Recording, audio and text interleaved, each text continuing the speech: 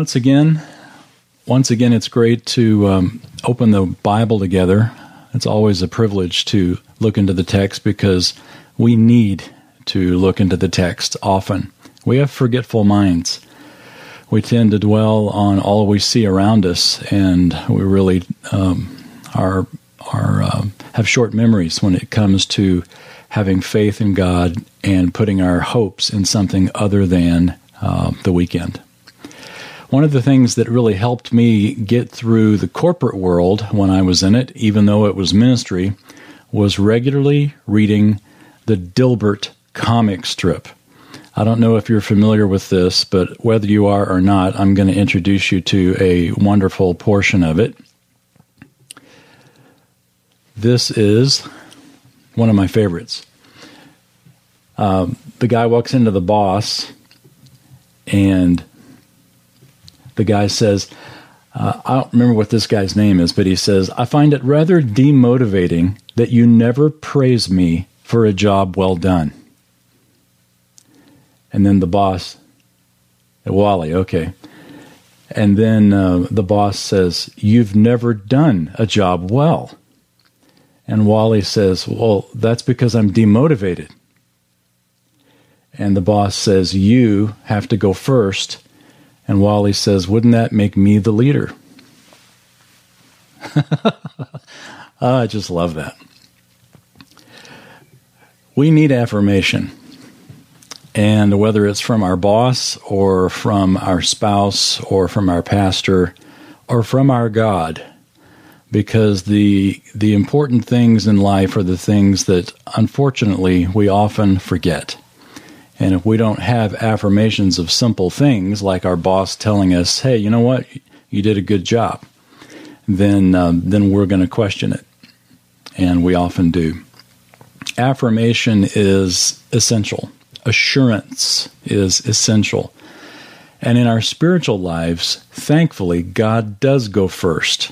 He does take the initiative to give us that affirmation. Think about all the times in the ministry of Jesus that he affirmed people. I mean, if anybody could point out the sin in people's lives, it would have been Jesus Christ. And yet, Jesus didn't do that, did he? He was often, that's not all he did. He was often affirming people. And even think about the parable in which he told the words that we can expect when we see Christ. Those words, "Well done, good and faithful servant." Jesus was an affirmer, and he got that from his God and Father, our God and Father, who was an affirmer as well. Let's look together at Genesis chapter 15. So open your Bible, if you would, to Genesis 15. And if you don't have it there in your lap, we'll wait for you to go get it. Because having the text there before you is nothing like actually looking in the Bible and reading these words as opposed to just hearing them. I think one of the great benefits of podcasts or of audio recordings or even Zoom, of course, is that the sound can transmit. And to some sense, the sight can. But having the text there in your lap and actually reading it with your hands and with your eyes and allowing your senses to be involved in experiencing the Bible is one of the greatest ways to learn it. Well, Genesis 15, we are in a series that we're looking at the life of Abraham. And when it comes to a relationship with God, I think one of the most sensitive and intimate of all relationships we have, of course, is God. And so assurance is essential. Abraham was called by God. We saw back in Genesis 12. He left Ur of the Chaldees and ultimately settled in Canaan, a land that God had promised him. And God promised Abraham three things: land, descendants, and blessing. And we see those three things in Genesis 12. Well, immediately after he gets into the land, there is a famine. And this faith that Abraham exhibited toward God is tested. Well, Abraham is weak at this moment and goes down to Egypt, lies about Sarah, and you remember that whole story. And God learned a lesson. And in the next couple of chapters, which we looked at last time, We saw that Abraham's faith was clicking on all cylinders, and that when there was strife between him and Lot, he magnanimously said, you know what, Lot, we need to, our herds are too big, we need to divide and go separate directions so that our herds can live. Another famine. But this time Abraham responded in faith, and he told Lot, say, you pick the best land and I'll take the leftovers. And then God reassured him that all of the land would be his one day. Well, the bad thing is Lot decided to settle in the best of the land, which was also the worst of all spiritual places, in the area of Sodom and Gomorrah. And the area was invaded by kings, and Lot was taken off as a captive. Abraham had to go rescue him. And then we saw last time in Genesis 14 where Abraham appeared before Melchizedek at Salem, which was ancient Jerusalem at the time. And there was an exchange there that was significant. But what we'll find out as we begin Genesis 15 is that Abraham walks away from that conversation with those kings, not only having done the right thing and not accepting anything from them, but he also walks away with fear. So look at Genesis 15, and let's begin right there in the first verse. After these things, the word of the Lord came to Abram in a vision, saying, do not fear, Abram. I am a shield to you. Your reward shall be very great. Now, it's significant that the text says, after these things. God came to Abraham after the interview with these kings and tells Abraham, don't be afraid, I am your shield. So, to be told not to be afraid means Abraham was afraid, or he was struggling with fear. And God says, don't you worry about these kings, perhaps retaliating or something, getting back at Abraham for what he did. God says, I'm your shield. I am your protector. And then God broadens that even more and saying, remember, your reward shall be very great. God had made a promise to Abraham, and if something happened to Abraham, what's going to happen to God's promise? So the Lord's telling Abraham, don't be afraid. You have a future, and I'm going to protect you, and I'm going to protect that promise. Interesting, the word there for reward, your reward is very great. It's the same word in Hebrew that we saw several weeks ago when we looked at Psalm 127, that great psalm about fathers. It says that children are a reward of the Lord. It's the same word. And it's the same idea here, that God has promised Abraham a future and a reward that's intimately connected with Abraham being a father, which sort of makes Abraham think, well, that's great, except I'm not a father. And we'll see that as the text goes on here, he immediately addresses that very issue. Have you ever noticed how God knows just what buttons to push? He knows exactly where we're struggling. And so he puts us in situations in life not to watch us squirm, but to give us opportunities for our weak faith to be strengthened. And this is what he did with Abraham. He brings this issue up. Remember, your reward is going to be very great. He could have simply said, don't worry, Abraham, I'm going to protect you. But God brings the reward into it, the descendants into it, and Abraham didn't have descendants.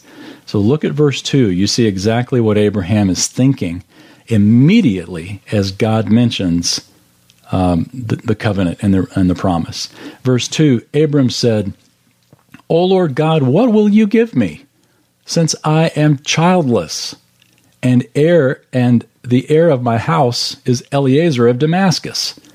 And Abram said, since you have given no offspring to me, one born in my house is my heir. Interesting words, aren't they?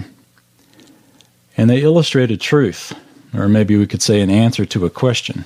Do you know what we do with the delays when God delays? You know what we do with delays? We try to figure them out. We try to figure a way around them. There's something about human nature that hates to wait, especially when it has to do with God. I mean, God, all-powerful God, could snap his fingers and take care of it in a moment. Doesn't. Well, there's got to be a reason. and I have to understand that reason. Abraham had it all figured out. Well, since God hasn't fulfilled his promise in my life regarding a child, I'm going to have an heir. That heir is my servant, and problem solved. Interesting, the word that Abraham used here, Lord God, what will you give me, could also be translated, what can you give me? What can you do, God? You haven't fulfilled what you said you were going to do in my life, so my servant is my heir. I think so often in our walks with God are stuck because we have a short-sighted perspective. Because it isn't the way it should be now, it never will be. You see this a lot of times with singles. You know, when am I ever going to meet my husband? When am I ever going to meet my spouse?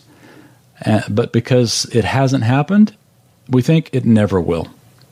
The emotion of the present is so strong, we can't imagine that it would ever change. So God clarifies his promise to Abram, and then he illustrates it. He not only says it's true, but he shows that it's true. Look at verse 4. Then, behold, the word of the Lord came to him, saying, This man will not be your heir, but one who will come forth from your own body, he shall be your heir.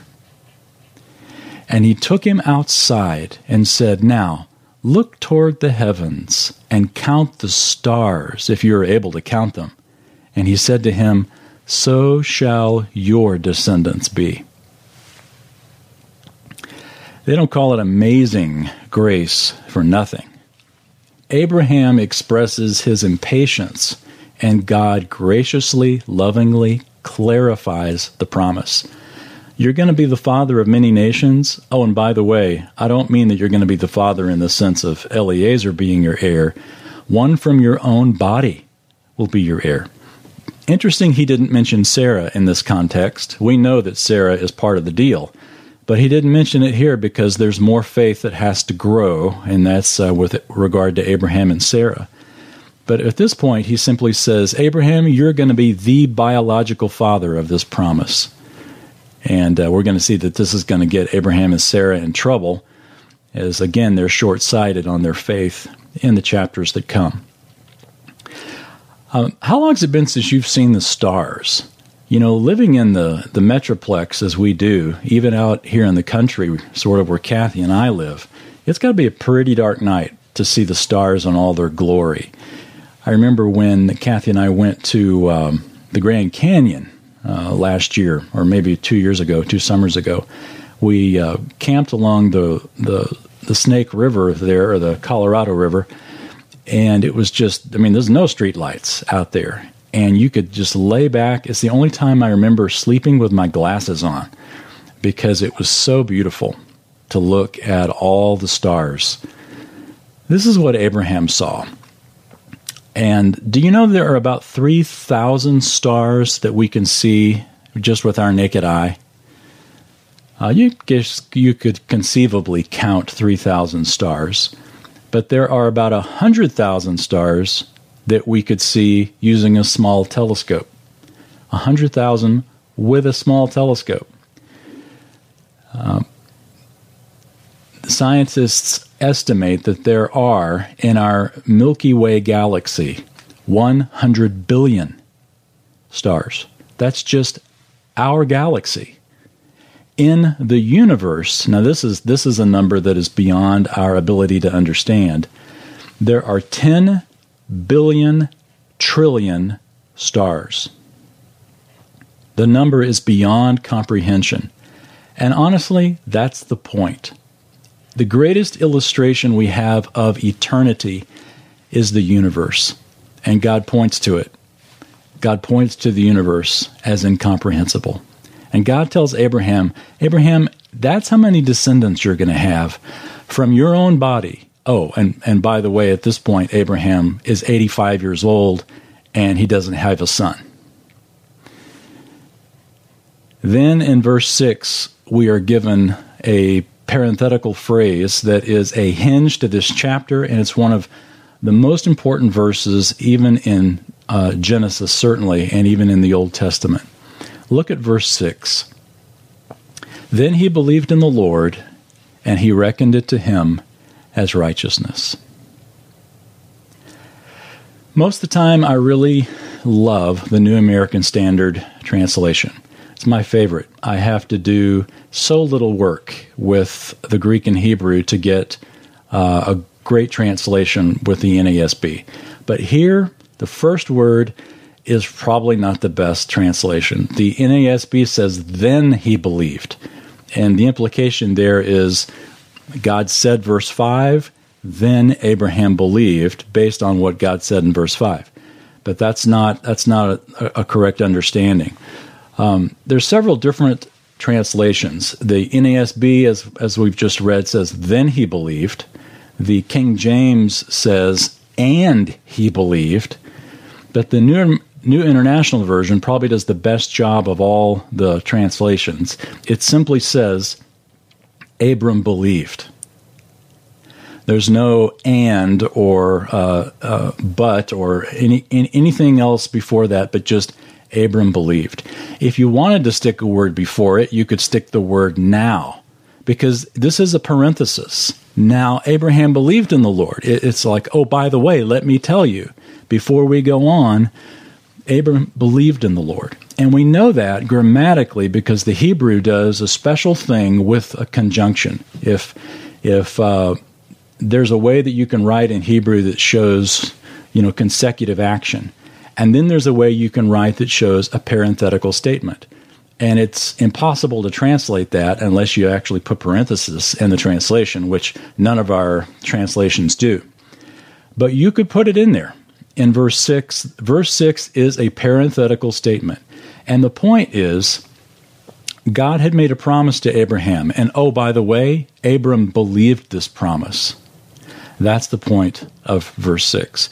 Now, keep your finger here in Genesis, if you would, and turn to Romans chapter 3. Romans chapter 3. And let's take a quick little sidebar at something that is really essential for us as Christians, and really anybody that has a relationship with God is familiar with this principle, but boy, we need to hear it and have it reiterated in our hearts. The exclusivity of only one way to God is not a New Testament concept.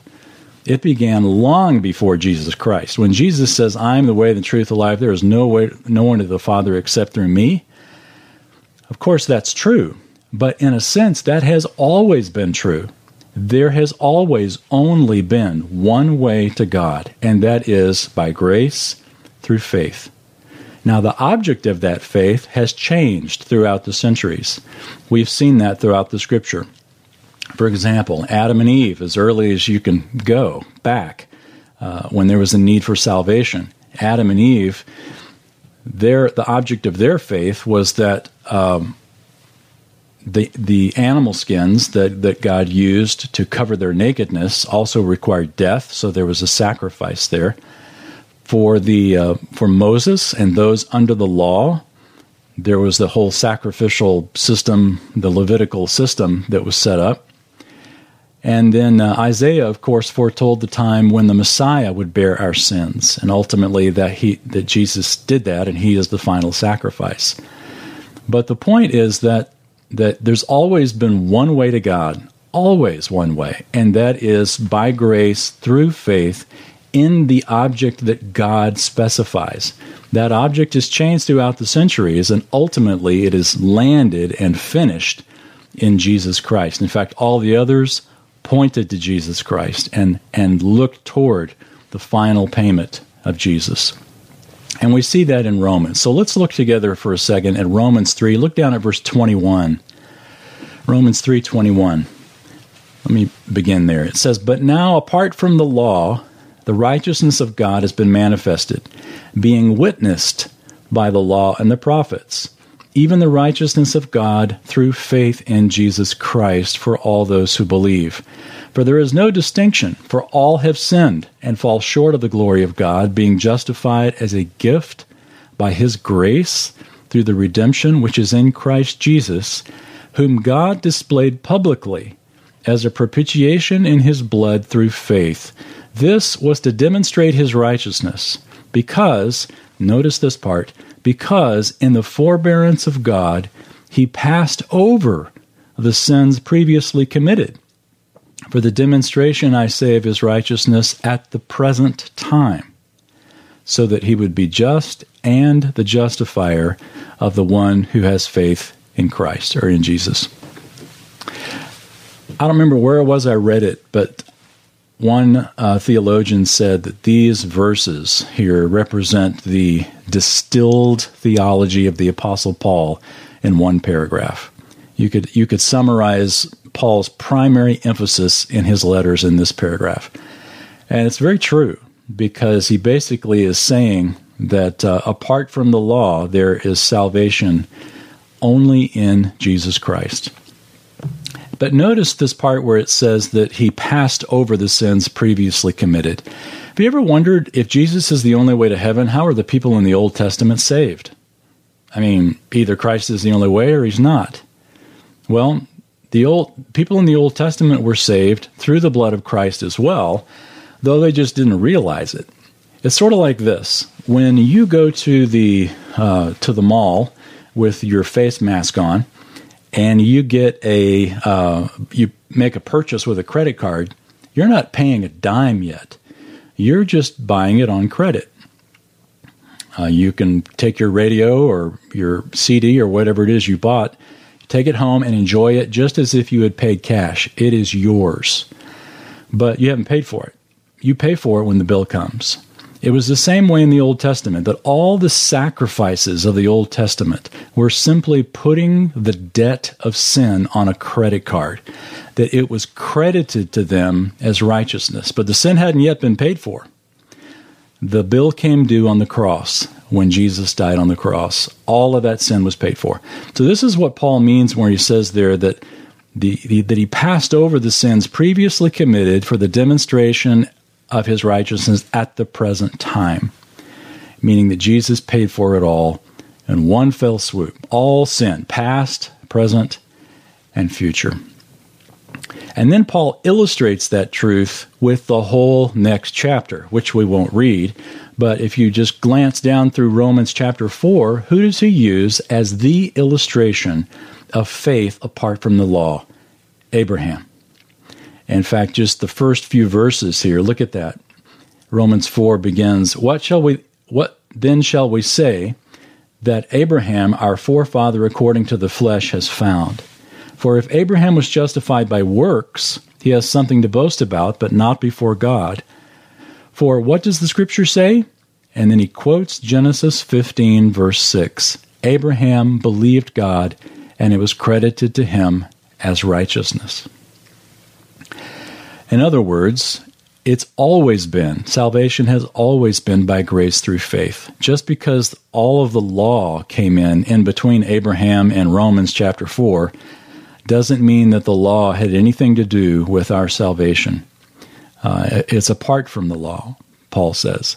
But not only that, but the law says that it's apart from the law. How do we know that? Because Abraham is the law. Genesis through Deuteronomy is the law. And so Genesis 15:6, saying that we are saved by grace through faith, is the law saying that we are saved by grace through faith. So here's a principle. As you make your way back to Genesis 15, here's a principle that you can think about. And that is that we may have a relationship with God only by grace through faith in Christ.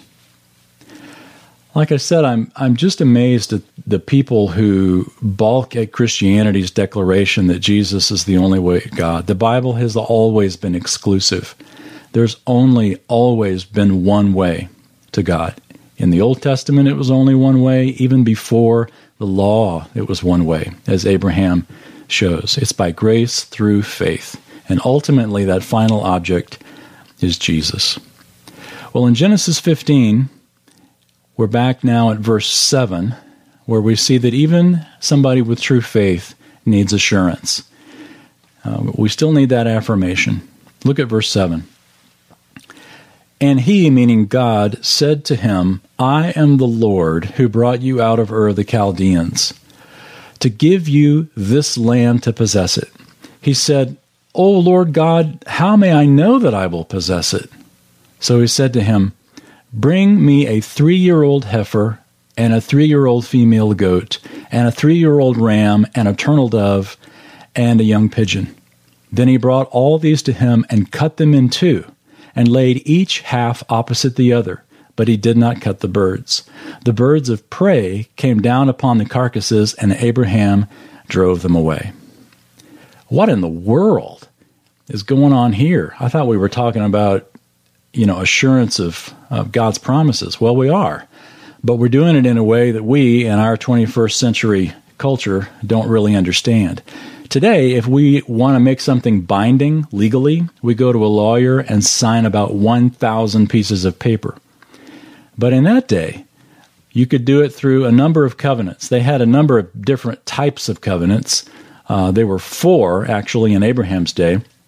The first was called a hand covenant. We might think of it sort of as a handshake deal. It was just very simple. The second was called a shoe covenant. We see this in the book of Ruth. You remember when Boaz gets the shoe of the kinsman redeemer that basically says, hey, you can walk on my land. So there's this transfer of ownership. The third is a salt covenant, basically where you would trade a pinch of salt until you saw the other person again. I don't know the logic behind it, but that's what you would do. It was temporary. But the final one, this one that we see here in Genesis, is a blood covenant. So you had the hand covenant, the shoe covenant, the salt covenant, and then finally the blood covenant. The blood covenant is what God requested Abraham to make. An animal was to be cut in two, and here you had several animals that were cut in two, and then the two people who were making the covenant would join hands and walk between the pieces of this animal. And what it basically signified was a couple of things. First of all, if either of the parties failed to fulfill their part of the bargain, their blood would be like this animal. In other words, they would die. So in other words, this is a binding agreement. If you don't hold up your end of the bargain, you die. And secondly, the animal represented the death of the two people making the covenant, so that after the covenant was made, the covenant couldn't be changed. It was an unchanging covenant. Now, before this covenant was actually done, as it's described here, as I described it, God had something else to say to Abraham, and this is very important as well. Look at verse 12. Now when the sun was going down, a deep sleep fell upon Abram, and behold, a terror and great darkness fell upon him. And God said to Abram, Know for certain that your descendants will be strangers in a land that is not theirs, where they will be enslaved and oppressed 400 years. But I will also judge the nation whom they will serve, and afterward they will come out with many possessions. As for you, you shall go to your fathers in peace. You will be buried at a good old age. Then in the 4th generation they will return here, for the iniquity of the Amorite is not yet complete. What's going on here? Well, remember, Abraham had asked God, how can I know that I'm going to possess the land? And God replied with these words, know for certain. So he is saying, how can I know? Here's how you'll know. Know for certain. God gave Abraham a confirmation because Abraham was wondering about the delay. Why is this taking so long? I don't have a child. How can I be a father of a great nation? When am I going to get the land? How can I know that any of this is going to happen? And so Abraham, wondering at the delay, God says this, know for certain there will be a delay. In fact, 400 years before your descendants will get this land. So God gives a promise not only to Abraham, but to his descendants, so that when death happens, when delay happens, when suffering occurs, it shouldn't cause him to doubt that God's going to give him the land. If anything, it's a confirmation because God says that's exactly what's going to happen. This is made even more important as we remember that Genesis wasn't written until the time of Moses. Remember, Moses is writing this, and the original readers of this were those who were about to enter the land. And so this would have been a great encouragement to them as they realize that God is being faithful to his promise. You know, in our lives as well, we need to remember that the hard times that we go through are not a contradiction of God's promise of good things to us. But rather we need to remember that before most of the good things that God has promised come to us, we're going to experience, like Abraham and his descendants, death, delay, discouragement, doubt, struggle. And God says, I'm telling you this ahead of time so that when it happens, you're not surprised. Remember, Jesus' disciples were always pushing Jesus for the kingdom. The kingdom, the kingdom, the kingdom. And Jesus says, you know what? The cross comes first. And it's the same in our lives. So finally, the covenant is made, or the covenant is cut. We talk about cutting a covenant. We're talking about slicing these animals and walking between them. Verse 17, we see it actually happening now. It says, it came about when the sun had set that it was very dark, and behold, there appeared a smoking oven and a flaming torch which passed between these pieces. On that day the Lord made a covenant with Abram, saying, to your descendants I have given this land, from the river of Egypt as far as the great river, the river Euphrates, the Kenite, the Kenizzite, the Cadmonite, the Hittite, the Perizzite, the Rephaim, and the Amorite, and the Canaanite, and the Girgashite, and the Jebusite. Remember, the blood covenant had two people walking through it, and they would hold hands. But when you see this covenant happening, you only see the fire that represents God passing through. Remember, the fire is what Moses saw in the burning bush. The fire represented God. God alone passed through these pieces. In other words, as the text says, the Lord made a covenant with Abraham. It doesn't say that Abraham made a covenant with the Lord. It was a one-way deal. It was unilateral. It was a covenant that God alone made. And God was saying, if I don't fulfill my promises to you, may I be like these dead animals. This was an unconditional promise. And Abraham realized that, how can I know for certain this is going to happen? God gave him a great illustration. Look at the stars. That's how many descendants you're going to have. Look at these pieces. This is how certain, these pieces of animal, this is how certain you can be that what I say to you is going to happen. I want to show you a couple more pictures here. If we can get Dilbert off the screen. Look at these stars. You know, sometimes it's just helpful to remember what stars look like because we don't see them that often. But it's a good reminder here. Every time you see the stars, remember God's promise, God's covenant to Abraham. You know, with the rainbow, we know of God's covenant to Noah, and really it's the covenant through Noah for the whole inhabited earth. But with the stars, we get a reminder of God's promise to Abraham, that his descendants will be like this, that they will indeed inherit the promised land. And the promised land, if we look at a map here, this obviously is the coast of Israel, and this green section represents the boundaries that God described. If you ever wonder what the true boundaries of the promised land are, they go from the brook of Egypt or the river of Egypt. Some people think that it's the Nile, but it probably isn't the Nile River, but rather this what's called the brook of Egypt because it's spoken of a number of times throughout the scriptures. In fact, Isaiah 27 verse 12 gives these same dimensions in the millennium. And so we know that in the millennial kingdom, when Jesus Christ is ruling the earth, will be the time that Israel will experience the ultimate fulfillment of the promise made to Abraham. So down here, and then it also says the Euphrates. Now, when we think the Euphrates, we think, over down in Iraq or the Persian Gulf area. And, the Euphrates is there, but that's where it ends. Where it begins is up in this area. In fact, you can't really read this little section here, but this says the western reaches of the Euphrates River. So God is saying from way down here to the brook of Egypt, all the way up here to where the Euphrates is. And notice, here's Damascus. So we are way up into Syria.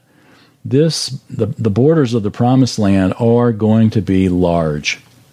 And our Lord Jesus Christ is going to rule the world from that very area.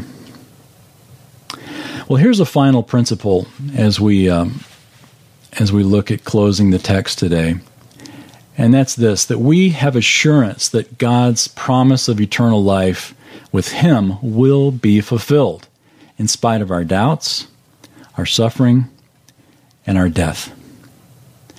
Notice God told Abraham in those final verses, He said, your descendants are going to be enslaved for 400 years, and you, by the way, Abraham, you're going to be gathered to your fathers. You're going to die. In other words, you're going to die before these fulfillment of these promises come. And if we read the book of Hebrews, we see the exact same thing is said, where it said all of these people of faith died without receiving the promises because they were going to inherit a better land. The promise made to Abraham extends beyond this life, and it demands a resurrection. Otherwise, God doesn't fulfill His promises. But there's another thing that God said to Abraham, and where is it here? At the end of verse 16. It says, the iniquity of the Amorite is not yet complete. You know, one of the reasons that God delays is because it's not all about you, and it's not all about me. God cares for other people too, and they have yet to repent. God is delaying in sending Jesus for us at the rapture. God is delaying throughout the centuries because the iniquity of the Amorite is not yet complete. God cares about the lost, and God is giving them time. As Peter writes in 2 Peter, he says, consider God's delay His patience, because He doesn't want any to perish, but all to come to repentance. So God delays because the sin of the Amorite is not yet complete. He is so gracious. But it's so important to remember that nothing can destroy God's promise to us. I remember reading about an old Scottish lady who firmly believed in the security of her salvation. And one skeptic said to her, you know, what happens if you die and turns out that God sends you to hell? And this lady says, well, then God would lose more than I would lose. I would merely lose my salvation, but God would lose His good name because He has promised me that I'm going to heaven. I like Jesus' final words there in the upper room where He tells His disciples, this is the new covenant in my blood. Think about that and connect that with the promise in Genesis 15 of this blood covenant that God made to Abraham. We can link that to Jesus' words where He says, this is the new covenant in my blood. Jesus' blood covenant is a covenant that He not only makes with Israel, but invites all of us by faith to participate in as our sins are forgiven by faith in Him. I love that God repeats His promises to Abraham and gives him the assurance that he needs. We need it too. And if you're struggling and discouraged by the delays of God's promises in your life, Genesis 15 is a great place to read and to be encouraged and reminded God's not forgotten you. God still has a plan and a future for you.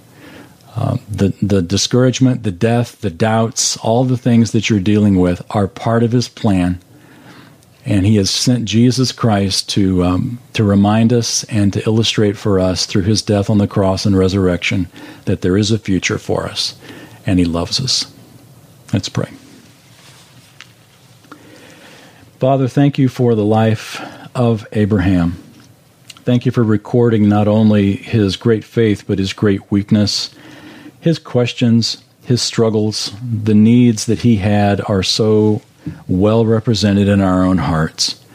Pray for any here today that need to be encouraged through this text, encouraged through Your Spirit, that You would do so, and that You would remind us all, Father, that not only are we saved by grace, but we also have the confirmation of your promise by grace.